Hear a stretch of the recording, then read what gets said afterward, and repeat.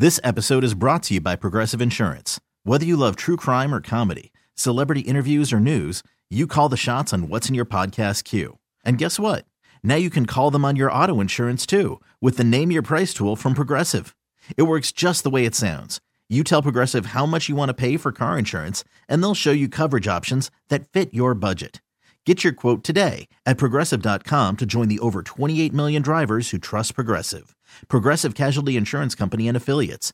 Price and coverage match limited by state law. I'm Sandra, and I'm just the professional your small business was looking for. But you didn't hire me because you didn't use LinkedIn Jobs. LinkedIn has professionals you can't find anywhere else, including those who aren't actively looking for a new job, but might be open to the perfect role, like me.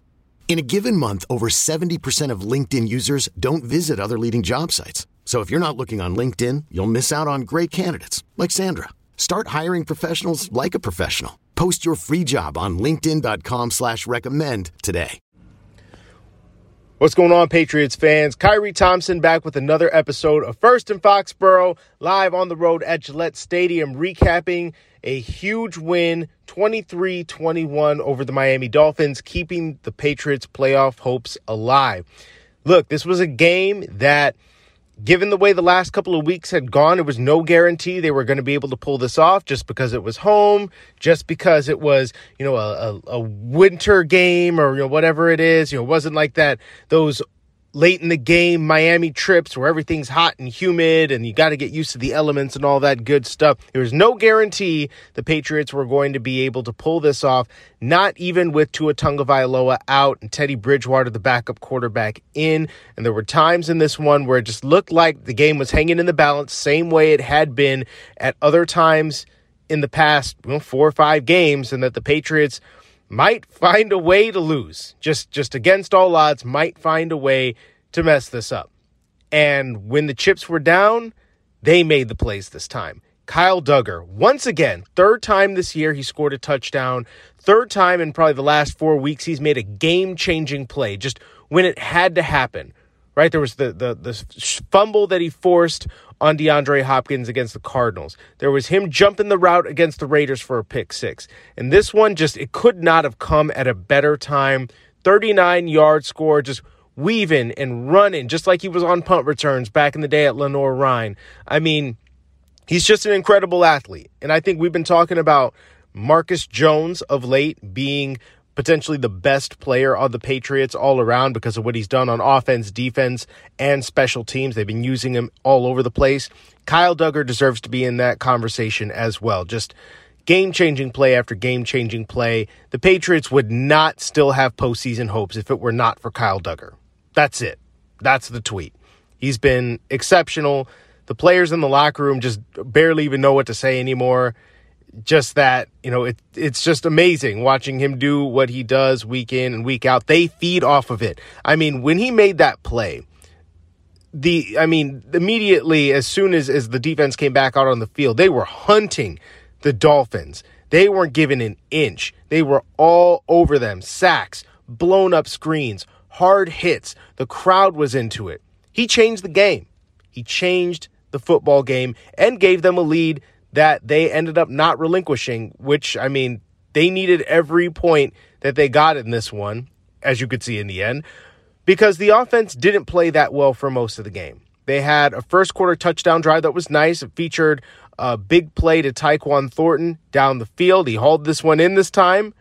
Well done for the rookie after having a big drop last week and, struggling to have a consistent impact. He led the Patriots in receiving with 60 yards in this one. Big play in the first quarter to get them down the field a little bit. And, a very good, toe-tapping grab on that. That was a difficult ball down the sideline, over the shoulder, hauls it in, and then gets a 7-yard touchdown catch from Mac Jones. That's the first time they've linked up for a touchdown this year. And good help from Hunter Henry on that one by picking a couple of defenders. Thornton makes the grab, kind of a fingertip, almost like knuckles kind of grab. It could have popped out of his hands, but it didn't. He held on tight. And look, again, not that many receptions, just 3 catches, but they all mattered. They were all big plays. And that's what we've been looking for Tyquan Thornton. Just make the plays when they're thrown to you. Obviously, they missed on a couple of deep throws. They just couldn't quite connect. Mac Jones was trying it out. He was trying to stretch the field. That's still going to be something they're going to be working on. He's got the speed. Just got to work on some of the separation. But, man, look, plays were made. Good on the rookie for, in his own words, he talked about it at his locker after the game, that he didn't necessarily carry the drop with him. It didn't necessarily affect him, but he did want to redeem himself a little bit. He did want to make a big play, make up for not making the play last week. He certainly did that in this one. And then you get the clutch fourth quarter drive to really assault things away and give them a 2-score lead and make sure that the Dolphins were going to have to do an onside kick and take that shot, and they were able to get that onside kick. Hunter Henry again scoops it up, big play by him. Look, this was not a great game for Mac Jones. It was 22 for 33, something like that, or I think it was 20 for 33. Not terribly efficient. It could have been a lot worse. 203 yards, 2 touchdowns.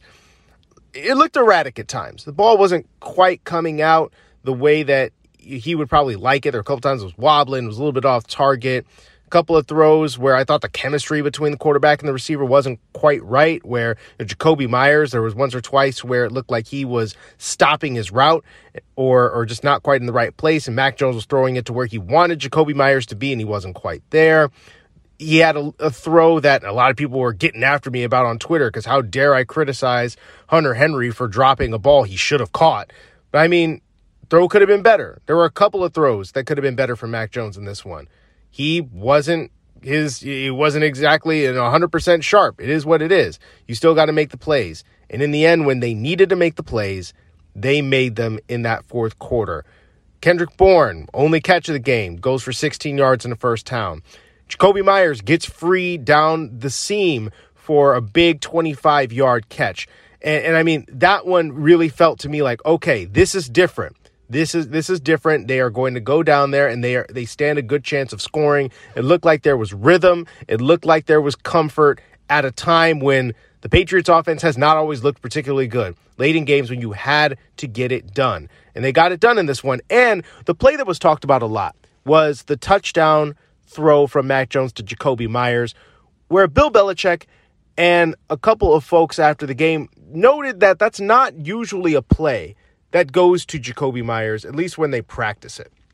As he said, there are other options on the play. I mean, receivers to the other side of the formation. But Mac Jones noticed, and Jakobi Meyers noted this at his locker after the game, that the corner was playing him way inside. I think they were expecting some kind of slant, like an in-breaking route, and Jakobi Meyers bumps outside. The corner doesn't follow him. And so they did a side adjustment on that and basically said, okay, throw it up. Let me do an outside release. You throw it up high. I'll go up and get it. Corner couldn't get over there in time. Jakobi Meyers leaps up, hauls it in. He took a hard fall on that one. He ended up not returning to the game, as I recall it, but he was fine enough to talk afterwards. He's been dealing with a bit of a shoulder problem. Took him a little minute to get off the floor there, but still makes the catch. Big play to seal things. Again, red zone touchdowns for the Patriots today. 2 of them. Seemed like they couldn't score in the red zone for whatever reason for all of that time, but this time they got it done. And Tyquan Thornton mentioned it. He said, look, our antennas were up when we got down there. We knew that we wanted to get it right. We wanted to make a play. But this time, instead of folding, instead of overdoing it, trying too hard, pressing in ways that have hurt them in the past, they just executed. What a novel concept. And in the end, they won the game because they executed, because they did their jobs. Look, it wasn't pretty, but all you had to do was win. That was it. Win, keep your season alive, and they did that. So when they go to Buffalo next week, and we still don't know what time necessarily it's going to be, it's labeled as TBD. It could be on Sunday at 1. It could be prime time. Who knows? But they're going to go down to Orchard Park with something to play for.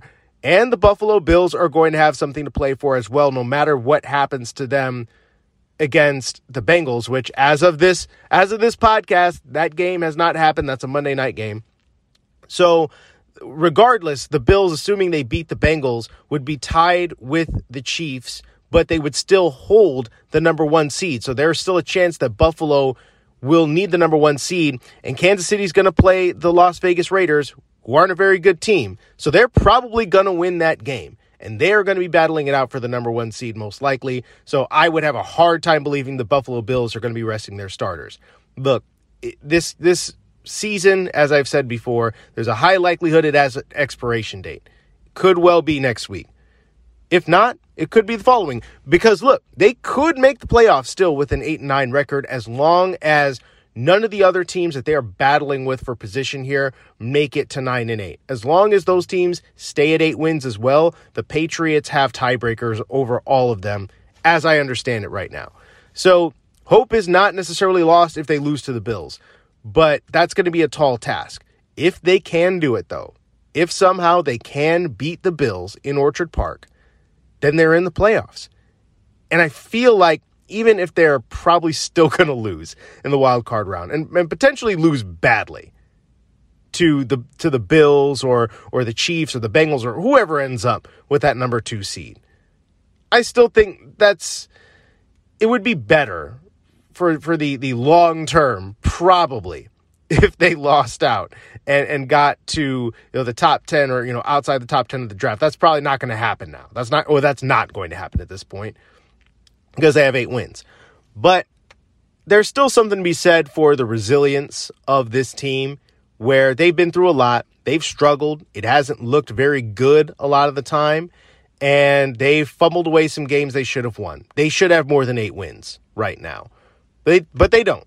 And yet, when the chips were down, they did what they needed to do to stay in the playoff hunt. They'll get another shot, another playoff game next week. We'll see how it goes. I'm Kyrie Thompson. This has been another episode of First in Foxborough. Catch you throughout the week.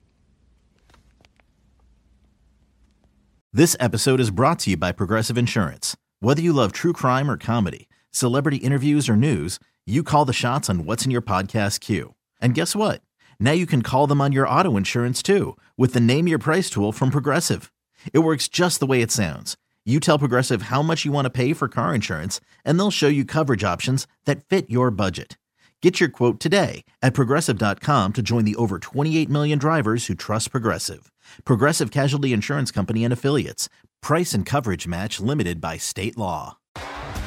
T-Mobile has invested billions to light up America's largest 5G network, from big cities to small towns, including right here in yours. And great coverage is just the beginning. Right now, families and small businesses can save up to 20% versus AT&T and Verizon when they switch. Visit your local T-Mobile store today.